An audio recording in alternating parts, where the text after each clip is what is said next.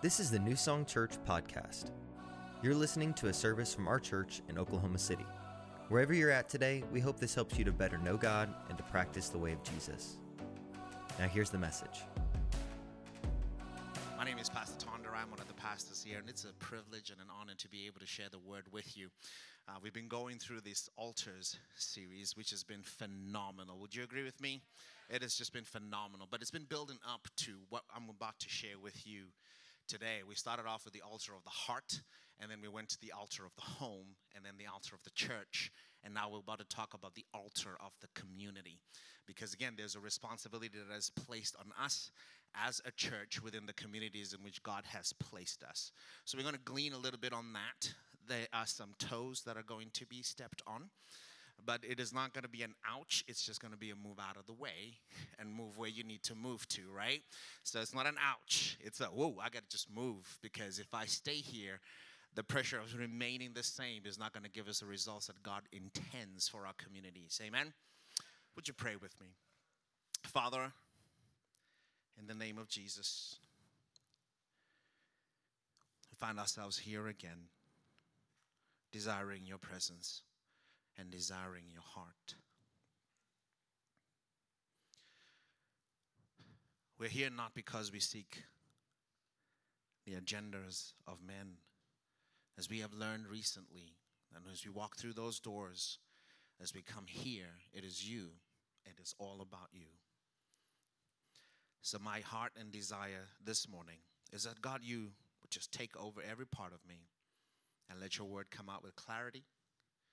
That, Father, we can hear your heart. That every word that I speak that just comes from men, let it fall away and yield nothing. But what comes from your throne, what comes from the depths of your heart, may it arrest us. May we ponder, may we muse on these words, that we would grow into what you have called us to. It is in this moment, in this time, I need you, Father. Take over as we break bread this morning. And it's in Jesus' name we pray. Amen.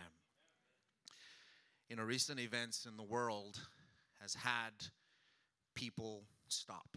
It just kind of brings the world to a stop and a grind because of the nature of the things that the world is facing today. Even earlier on in the year, when things will also happen and the world stops. And what often happens with leaders of nations is that they go into their conference rooms or into their political halls and they begin to debate.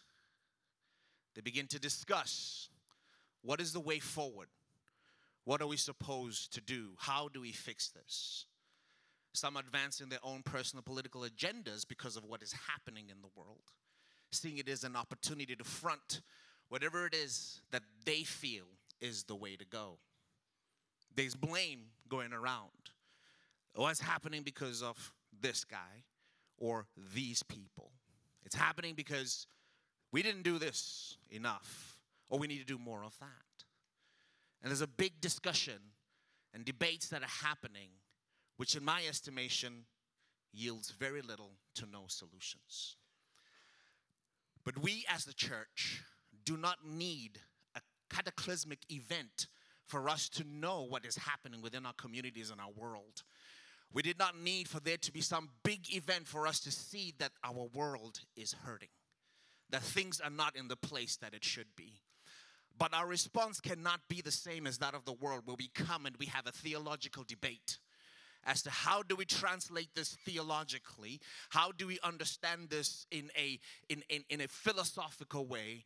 Our response needs to be in direct relation with what the Lord Jesus Christ called us to do as the church.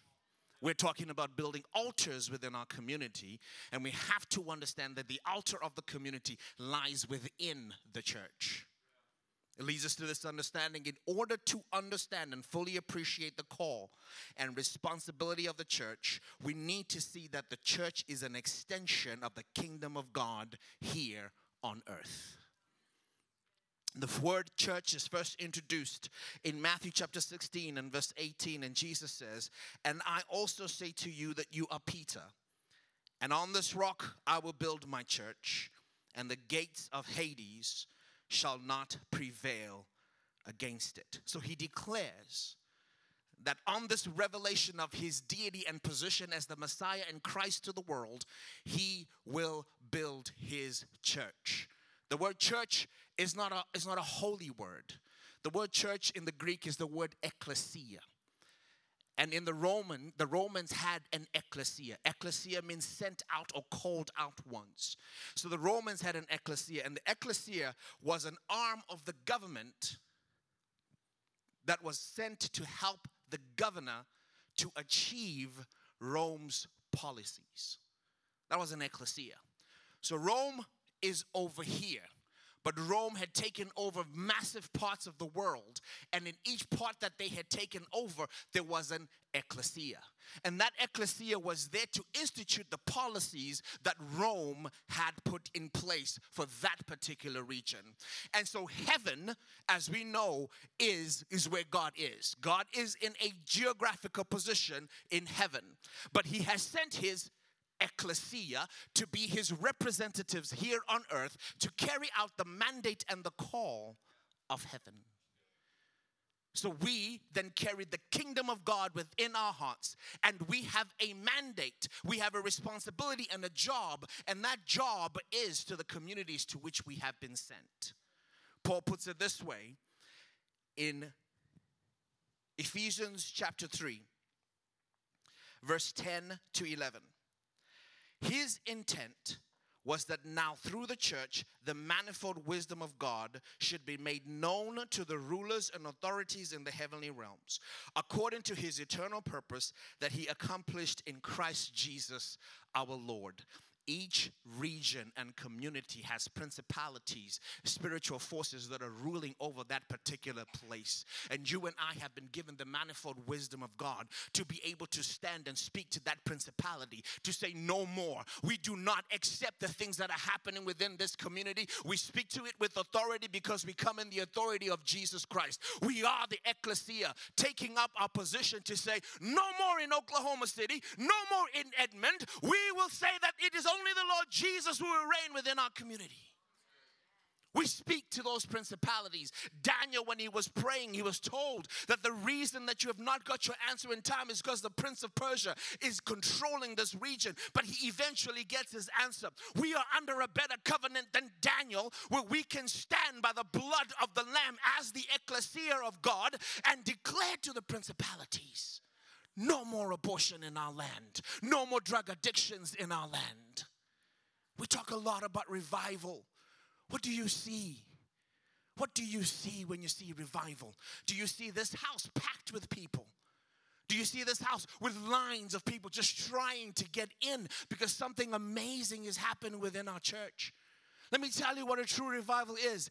It is that, but it also affects the city. It also changes the city. It changes the heart of the people within the city, where they begin to see the goodness of God, where we eradicate things like poverty and hunger, where people come together as one.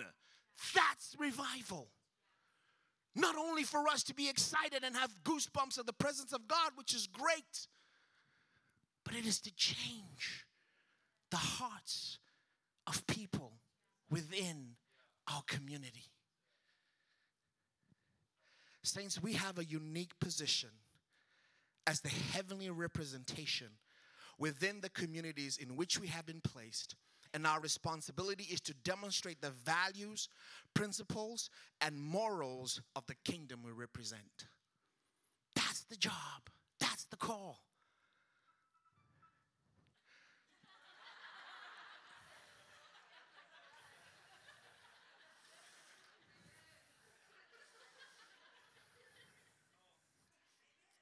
There's the call.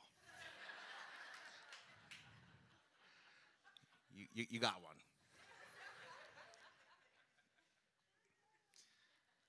From altars in our heart, altars in our home, altars in the church, to establish altars. From altars establishing altars. You know, we're teaching an equip class, and it's one of the things that we talked about, and I just want you to hear this. If you look in Acts chapter 2, and you look at the framework of how the kingdom is expanding, it fascinates me because I think sometimes we have lost how the translation of the kingdom actually grows. And in Acts chapter 2, you will find that they went to the temple.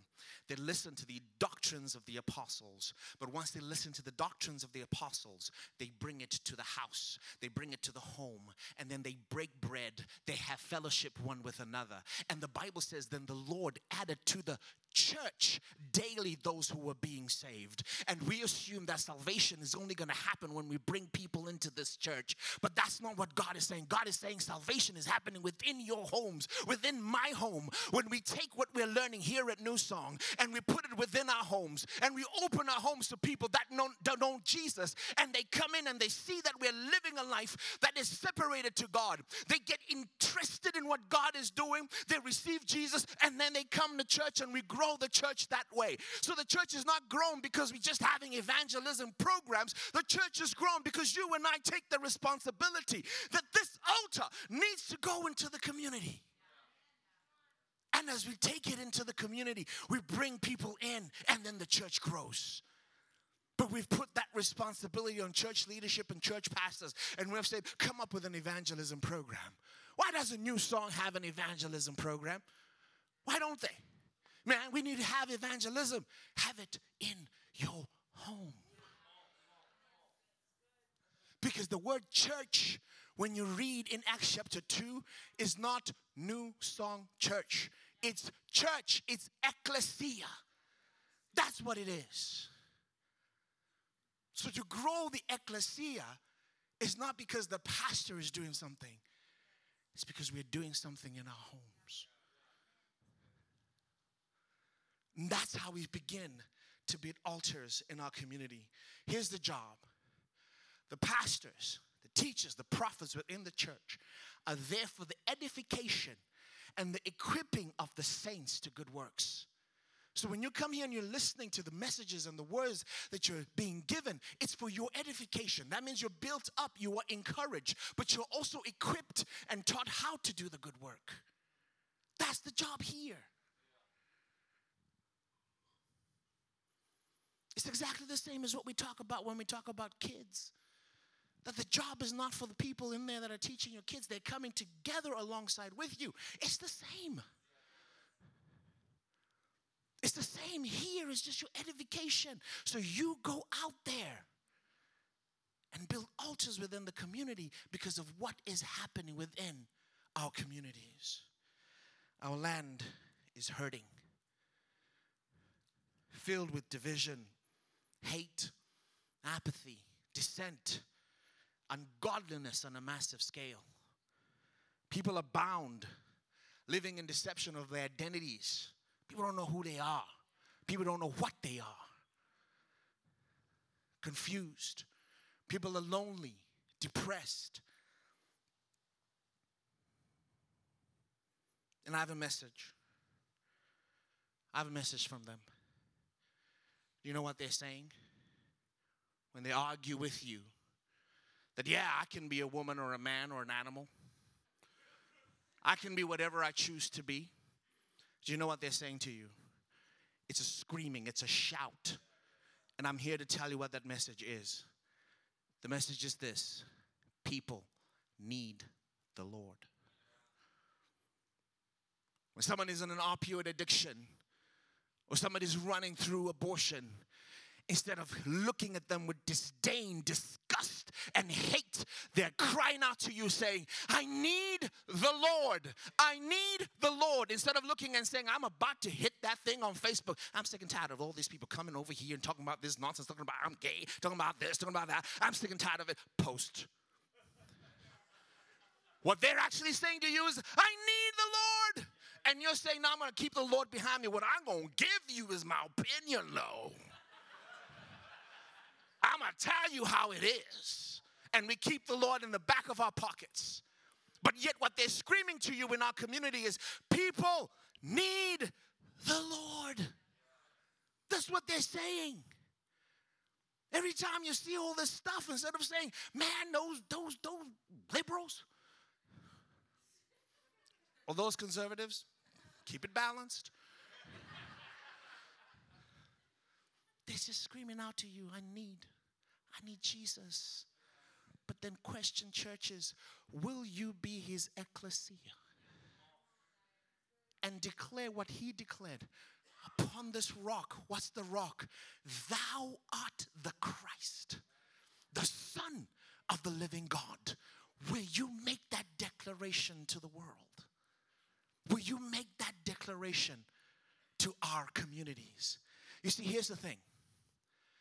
When our communities are in disarray, when they're in the places that they're in, you do know that God doesn't speak to the community. He doesn't. He speaks to the church. 2 Chronicles 7:14. Most of us know this. If my people who are called by my name will humble themselves and pray and seek my face and turn from their wicked ways, then I will hear from heaven and I will forgive their sin and heal their land. He doesn't go to the community. He's not jumping in on Facebook or Instagram or WhatsApp or whatever the other one is. He's not jumping on there and saying, I got to give them my opinion, tell them what's up. He's coming to you and me and saying, hey, if you would humble yourself, recognize that the only reason you're not where anybody else is not because of your own efforts and work. It's because of what I've done on the cross. But will you be my ecclesia? Will you be my ecclesia within our community? Will you see the hurt and the pain and be my ecclesia? That's what he does. He talks to you and I. That means the responsibility of our communities, the responsibility of our nation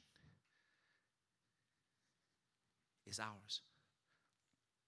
The state of our communities is in direct relation to the health of the church. So if you're mad at what it is like in the nation today, you're mad at yourself. If you're mad, the state of Oklahoma, you're mad at yourself. If you're mad at Oklahoma City or Edmond the way it is, you're mad at yourself. Because the state of where we are at is in direct relation to the health of the church. Because we are called into the community and not away from it. I'm going to read some scriptures today. Okay? I have 11 verses. Will you survive with me? 11. Okay. This is going to be quite a bit of reading. Okay? Are you ready? Okay. We're going to go to Nehemiah chapter 1 and verse 1.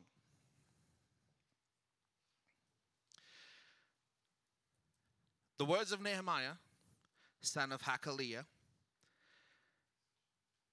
It came to pass in the month of Kislev, in the 20th year, as I was in Shushan, the citadel, that Hanani, one of my brethren, came with men from Judah.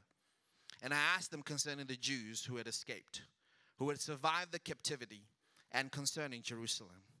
And they said to me, the survivors who are left from the captivity in the province are there in great distress and reproach. The wall of Jerusalem is also broken down, and its gates are burned with fire. So it was when I heard these words that I sat down and wept and mourned for days. I was fasting and praying before God of heaven. And I said, I pray, Lord God of heaven, O great and awesome God, you who keep your covenant and mercy with those who love you and observe your commandments. Please let your ear be attentive and your eyes open, that you may hear the prayer of your servant, which I pray before you now, day and night, for the children of Israel, your servants, and confess the sins of the children of Israel, which we have sinned against you. Both my father's house and I have sinned. We have acted very corruptly against you, and we have not kept the commandments, the statutes, nor the ordinances which you commanded your servant Moses. Remember, I pray, the word you commanded your servant Moses, saying, if you are unfaithful, I will scatter you among the nations. But if you return to me and keep my commandments and do them, though some of you were cast out to the farthest part of the heavens, yet I will gather them from there and bring them to the place which I have chosen as a dwelling for my name. Now these are your servants and your people, whom you have redeemed by your great power and by your strong hand. O Lord, I pray, please let your ear be attentive to the prayer of your servant and to the prayer of your servants who desire to fear your name. And let your servant prosper this day, I pray, and grant him mercy in the sight of this man.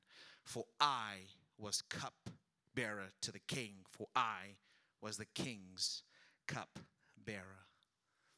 Anytime Israel was in distress, anytime things came against Israel, the leaders knew to run to an altar. The people knew to run to the altar of God. And we find Nehemiah doing exactly the same thing, running to the altar of God. He runs because the broken walls, you must understand, this is not a construction issue. This is not all the pipes have loosened up and they just need to be tightened. This is not let's call the engineer and just see if the foundation just needs a little bit of tweaking so that things become stronger. This is not a building project. What is happening is a distress of the city. The image of the city has been toned down. The pride of the city has been taken away. The city is in shame. The city is in ruin. When you look at the city, there's nothing magnificent to say about it because of the state and the situation it finds itself. And so when Nehemiah hears this, the Bible says that his heart is torn and that he begins to weep because he has not become calloused to the situation that happens within his city. And the first thing that he does is that he goes to the altar of God. What is it that breaks your heart about our city? Or have we become so far removed from it that when we hear about it, it's a problem over there and not over here? And so our hearts are not torn. But then we come and we sing the song, break my heart for what breaks yours. What do we think we mean when we sing that song? Is it to say, help me so I can kneel better in church? Help me so my hands can raise a little straighter. What is it that breaks his heart?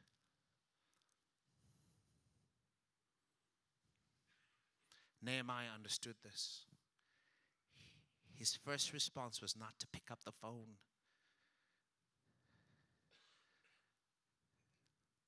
And dial Brandon. Hey, yo, Brandon, they done it again, them people. So stupid. They just break down the walls all the time, making the city look bad. Terrible. You know what? I'm going to paste lilac on my Facebook. That ought to fix it. He doesn't pick up the phone. He doesn't. We got to protest this thing. What time's lunch? Are you going to be here tomorrow?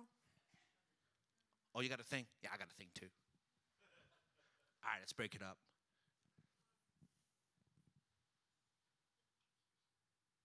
So that's not the first response. The first response is to go to the altar. To the altar. Because there is one. The altar is where people went and met God to get instructions for the city, for the state, for the nation. That's where the altar is for. So what I want us to do, if you're okay, we've read 11 verses and we survived. Praise the Lord. I've got 11 points. Okay? You think you can survive that too? Okay. Let's do this. Right? So how do we create altars within our community? How does this take place? How does this happen? Gleaning from what we have read here. Number one, fix the broken altars or walls of the church. Okay? What do I mean by that? Listen to Pastor Sarah's message last week, full stop. Point number two, run to the altar for what concerns our community. Run to the altar for what concerns our community. Before we go into freak out mode at what is happening, try run into the altar of God first and cry out to the Lord to let him give you instructions. So the first ones I'm giving you, these are spiritual responses. Spiritual responses.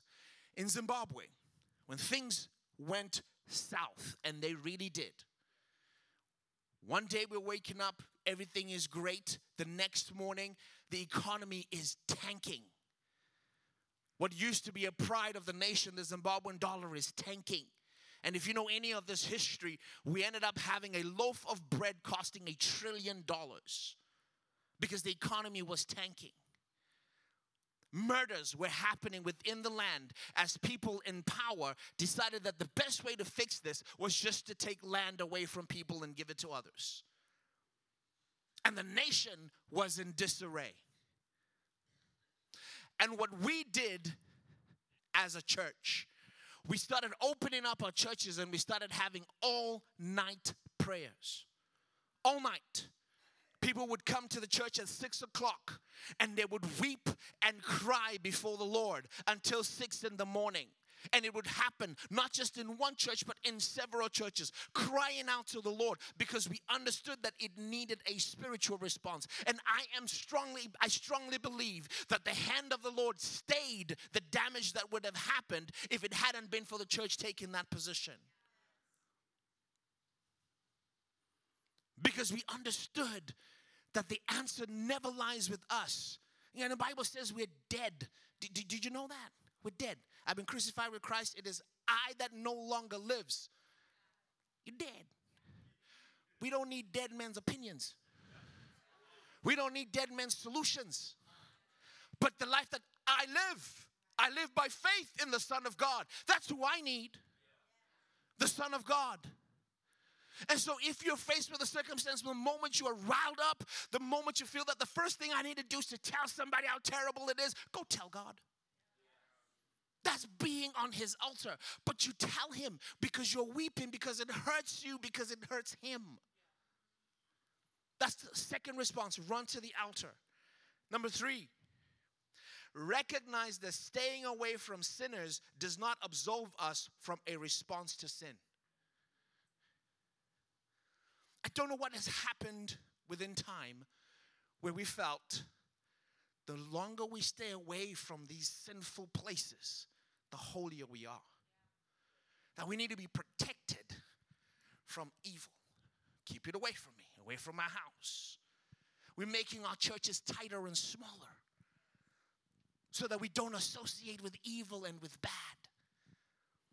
Because I don't want my children to be contaminated by this stuff. I was going to use another word, but we're in church.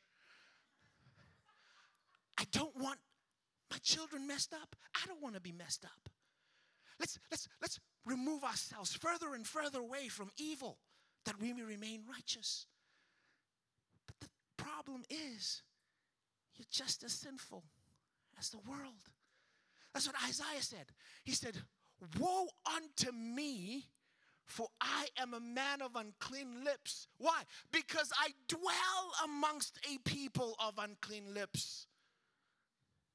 So the problem out there is not an out there problem. It's an in here problem. And the last time I checked, the Bible says that the darkness cannot overcome the light. It only gets darker when we shrink ourselves and move ourselves from the world. It only gets darker because we're removing the light. God is looking for an ecclesia that can stand to the heavenly places and say, I'm sick and tired of evil. I'm not going to run from it. I'm going to stand and I'm going to say, it shall not be anymore. And you can say, well, Pastor Tonderai, you're just an emotional kind of guy. I'm not like that. Well, be like Hannah. The Bible says Hannah's lips didn't move, but the anguish in her spirit, the hurt in her heart was present. Her lips did not move. That Eli thought she was drunk because the thing that was in her heart was so deep. Let it be deep for you. It doesn't matter how you do it. You don't have to be emotive like me. I was just created that way. But it has to hurt you. That you're ready and able to stand. Having girded yourself with the armor of God, what do? You stand. You don't go, okay, let's move away from this. Take them kids out of the public school. Take them kids out of the movie. Take everybody out of everything. Don't go to Target no more. Don't go to Walmart no more. Let's create our own little shops that are holy.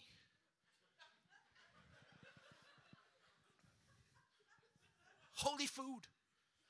That's what we want. Our own little places. Neat and tight. And then when they enter that one, shut it down, build another one on the corner. It's better. So we do. But we are the ecclesia. There's no other place that he's going but to us. To build an altar within our community. So separating ourselves is not the answer. We got to face it head on. Number 4, get to the table of incense. Get to the table of incense. I'm going to explain what that means. I might be a bit animative, but you're going to be okay. I know I don't usually get animated, but Pastor Sarah talked about the tabernacle a little bit. I want to talk to you about the tabernacle to teach you the way to pray. The tabernacle is made of an outer court. So there's a courtyard. Inside the courtyard is called the inner court.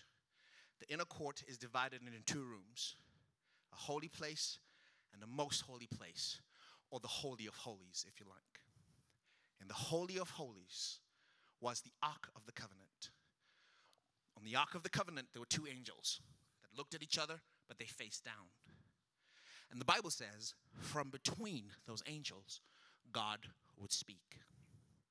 So the job here is to get to the Holy of Holies because you want to hear the voice of God. But to get there, you have to go through a process. The first thing is you enter into the gates of the courtyard.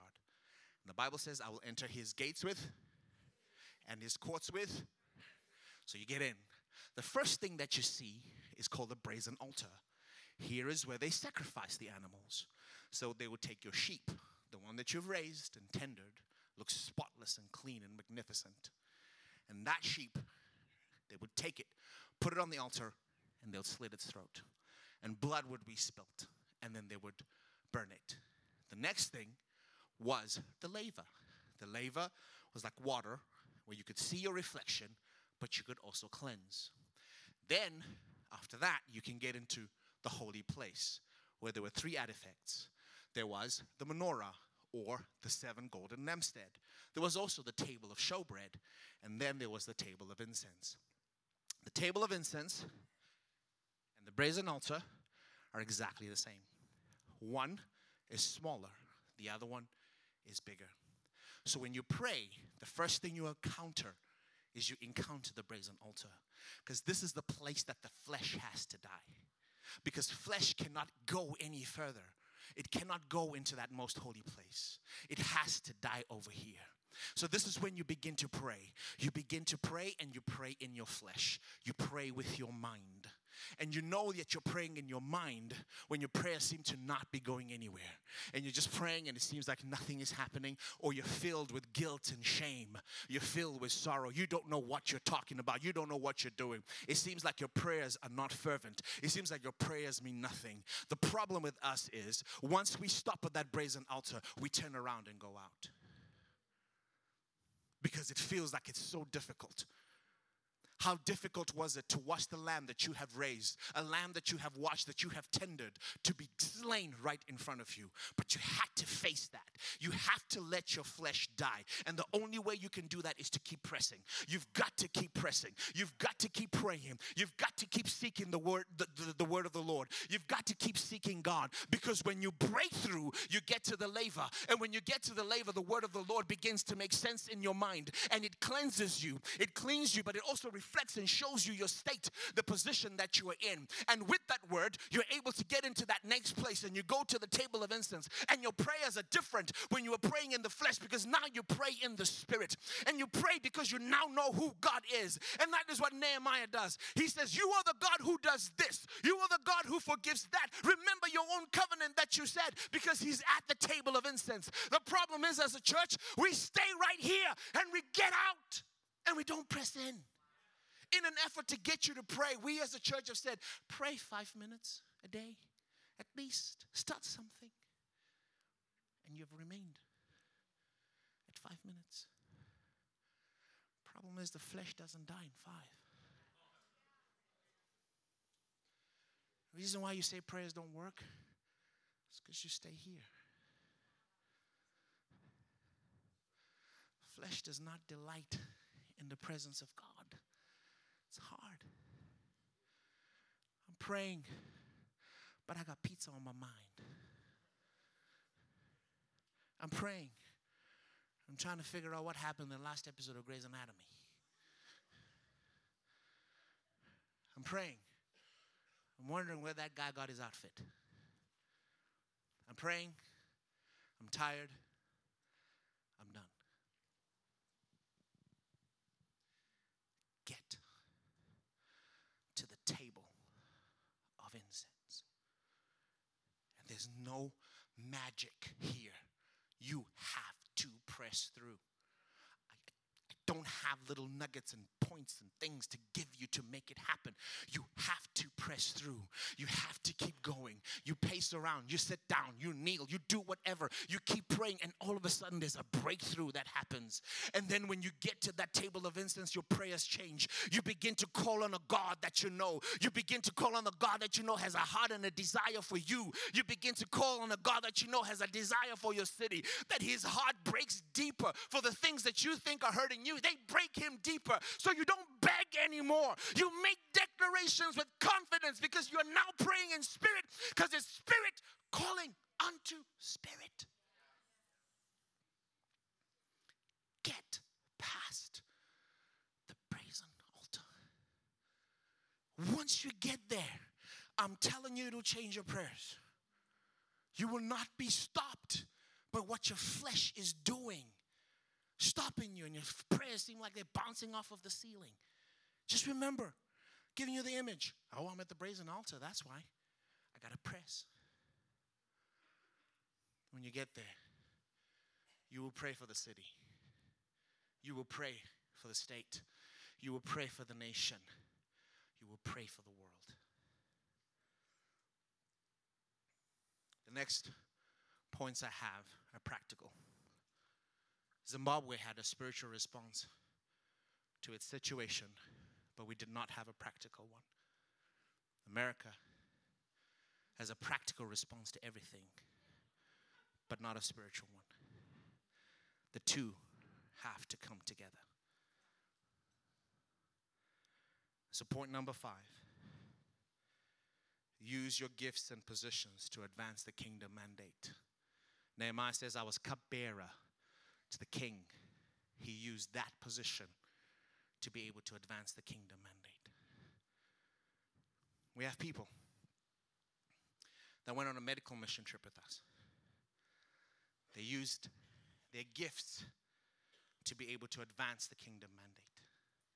With people that have gone on a mission trip that are in construction, they do this for a living, but they spare their gifts and they go to somewhere else or go to somebody else's home, help them with their stuff, expecting nothing in return, using their gifts to help somebody in need. Use your gifts to help somebody else in need. If you're a lawyer, use that to help somebody in need. If you're a carpenter, if you're a doctor, whatever it is, whatever profession, because then we've seemed to restrict gifts to just he can preach, or she can teach, or he can lead children. Or that's not just it. The vastness of the gifts that God has given us is so big and so vast. And the reason why you're good at what you do is because God invested in you and put that in you. Don't use it just to create wealth. Use it to advance the kingdom. And that's what Nehemiah did. He said, I'm cupbearer to the king and I'm praying. And his prayer was that he would gain favor from the king to execute his plan. Nowhere do you see. Then God said to Nehemiah, all he was looking for was an opportunity. Look for the opportunity to use your gifts to change the community. Number 6, be a part of the answer, not just in word, but in deed. Hate abortion. It's terrible. Hey, have you ever heard about Embrace Grace? Oh, I don't have time for that. I'm going to post something about this stuff. You ain't going to hear me. Watch me. Jesus is against abortion, exclamation mark, exclamation mark. I told him, hey, there's Embrace Grace coming. I don't have time.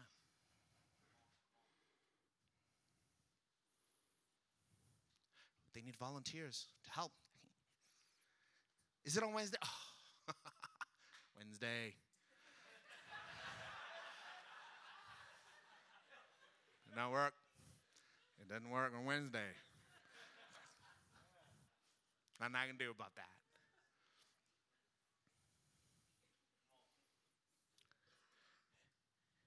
If you really, see, the thing is, God has given you that burden. He's breaking your heart. You're hating evil. Great.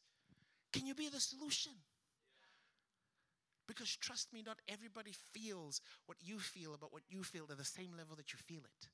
The Bible says the heart knows its own joys and its own sorrows. Who can fathom it? You feel it because you are the ecclesia for it. Number 7.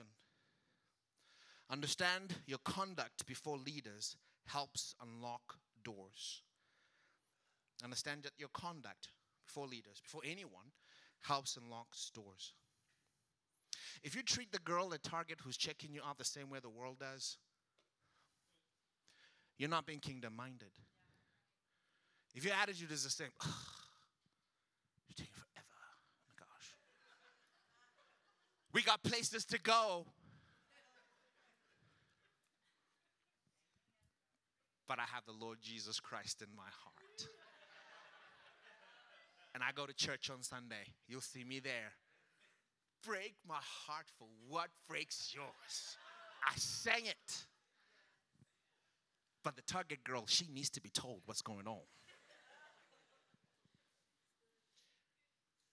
We need to tell the president what's going on. You are terrible at your job. We need to tell the government, you're bad. We just got bad in there. The world's doing that. We chime in. Along with the world. And then when we ask for favor to take place, it doesn't. Nehemiah's conduct before the king was always right. That when he came with sorrow, the king noticed that, hey, there's something wrong with you. What's up? And he was like, here's my opportunity. He even prayed to God before he spoke, and he said, grant me favor that I might go back and rebuild the walls of Jerusalem because they are torn down. And the king was like, you can have whatever you want. You know, you tell that to the people you've been telling and smearing your face and saying you're terrible and rotten. Then you say, give me a favor. They'll be like, psh, I don't know you. Number 8, do not be afraid to ask. Do not be afraid to ask. Man, there's a weakness about us sometimes where we are afraid that if we ask for things, it'll make us look bad. Don't ask for help. You know, people will suffer for a long time before they can actually say, I help. I can't do this on my own. Nehemiah asked, when the opportunity came, he asked. And then he asked the Jewish leaders. He asked the people within his community, because he wasn't going to build that wall all by himself. Ask. Vulnerability is actually a place of power. My strength is made perfect in. Number 9, carry a secret agenda. Carry a secret agenda. When we got to the border of Mexico with our medical mission team, the devil thought he had us. It was like, I'm going to take away all your medical supplies. And they started taking away stuff and saying, this is not going to cross. This is not going to cross. And we were disheartened. We were like, oh my gosh, oh my gosh. But the Lord was like, there's a secret agenda here. The idea is not medical. The idea is to give Jesus Christ to people. Take all the medical supplies you want. We have a secret agenda. Our agenda is Jesus Christ. So when the medical professions got to Huachinango, they were being able to give people some sort of health advice. But by and large, they were saying Jesus Christ is the way, the truth, and the life. So take what you want, devil. I have a secret agenda. In my profession, I have something else that I do on the side. We're not allowed to talk about Jesus, but I will tell you this. Prayer may or may not have happened in people's homes because I have a secret agenda. Whatever it is that you're doing in life, you should have a secret agenda. I don't care what the law says. Look for an opportunity to say, I'm going to pray for somebody today. I'm going to minister to somebody. I'm going to tell somebody that the real thing here is not my skill sets. The real thing here is I have a powerful backing behind me, and I got to introduce that to you. So even as I give you this medicine, Father, in the name of Jesus, just bless this person, and they'll be able to do what they need. Amen. What'd you say? I said it's going to be okay. Because I have a secret agenda. If I'm not on this earth just to build possession, what am I on to this earth to do? Ecclesia. Number 10, build your area. You cannot build it all. It's advice in the church, right? I'm over here about abortion. Oh, New Song Church. Why is it that you don't care about abortion? You never talk about it. Sorry, that was my Valley girl. Didn't quite land there, but British accent gone in the way. But we get mad at somebody not championing what we're championing. I'm championing this because God has put a burden on me for it, right? So I'm championing it. What? You're not doing what I'm doing? Something's wrong with you. Have you read the Bible? Build here. God has called you to build here. Nehemiah put people at different stations and different places and to build the wall with different skill sets that they had. We all have to play our part to build this thing. Don't look at somebody else and be mad that they're not doing what you're doing. Do what the Lord has called you to do and build it. But then number 11, be aware of the trumpet sound. Be ready to defend all areas. So just because I've been called to be on this part, Nehemiah said when the trumpet sounds, it means we're under attack. That means all hands on deck. We put everything down and we go help wherever the attack is coming. So then don't have that attitude also say, well, I was just called to teach the gospel. I'm not called to lift boxes.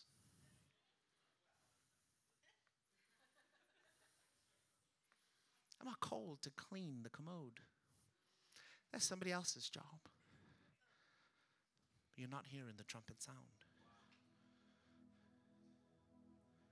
Hear the trumpet sound. You lay down your tools, whatever you're constructing. Because an attack on one of us is an attack on all of us. That means we're not able to complete the task. That means we go into our communities to we're building these altars. Advance in the kingdom. That means putting altars in people's hearts that they too would advance. When the trumpet sounds, we get up to help. And here's the thing. Opposition, ridicule, and shaming means you're on the right track. When people ridicule you or come up against you, that means you're on the right track. And that's what Nehemiah faced. Because you're on the right track. The right track does not mean everything is going smoothly and great and grandiose. The opposition is there to grow you, is there to help you think and see things that you would not see without it. So the opposition is there for. Use it to your advantage to build this kingdom. And finally, excuses will never build anything but excuses.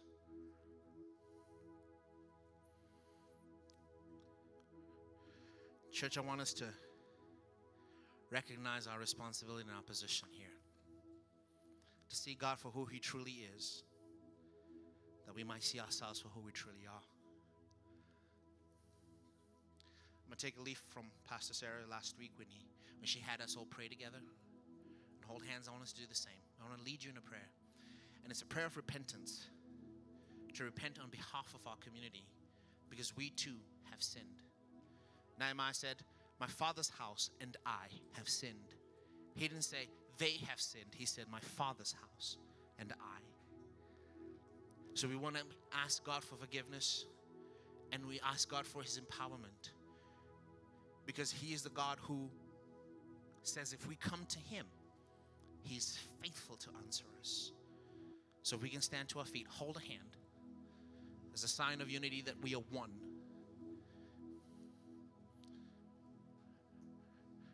That we as a church are one, coming together,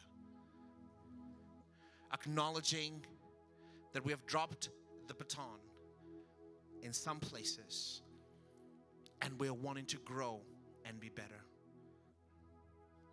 So pray with me. Say, Father, thank you that you have placed us in Edmond and Oklahoma City. These are our cities. They are our responsibility. Forgive us, O Lord, for the sins that we have committed, for not listening, for not following through, for wanting to be separate from the world and not acting like we're called to it. Now, Father, as we call on to you, heal our land, show us our path, strengthen us, that we can go into our community and be light bearers. Give us strength, give us courage. This is the God we serve, who gives good gifts. We honor you in Jesus' name. You can return to your spots. I'm going to ask the altar ministry team to come to the front. And here's the main altar call. There's a call on your life. If this is confusing to you, or you have not acted in any way that you are the ecclesia, you have not acted in any way, your church attendance is great and all that is good, but you know you don't even know the last time you actually ministered to somebody else, even within the church. I'm going to challenge you to come for prayer, to make it personal before the Lord. Have somebody pray with you, that perhaps this morning a spark will come to light and you'll begin to see as God wants you to see. Or if you have a prayer of any kind, any need that you have, this is the moment, this is the time. Father, I thank you in the name of Jesus for what you're doing and going to do. And it's in Jesus' name we pray. Amen. Thanks again for listening. For more information on our church or for more resources to help you grow in your faith, go to newsongpeople.com or download our app by searching for New Song Church OKC in the App Store.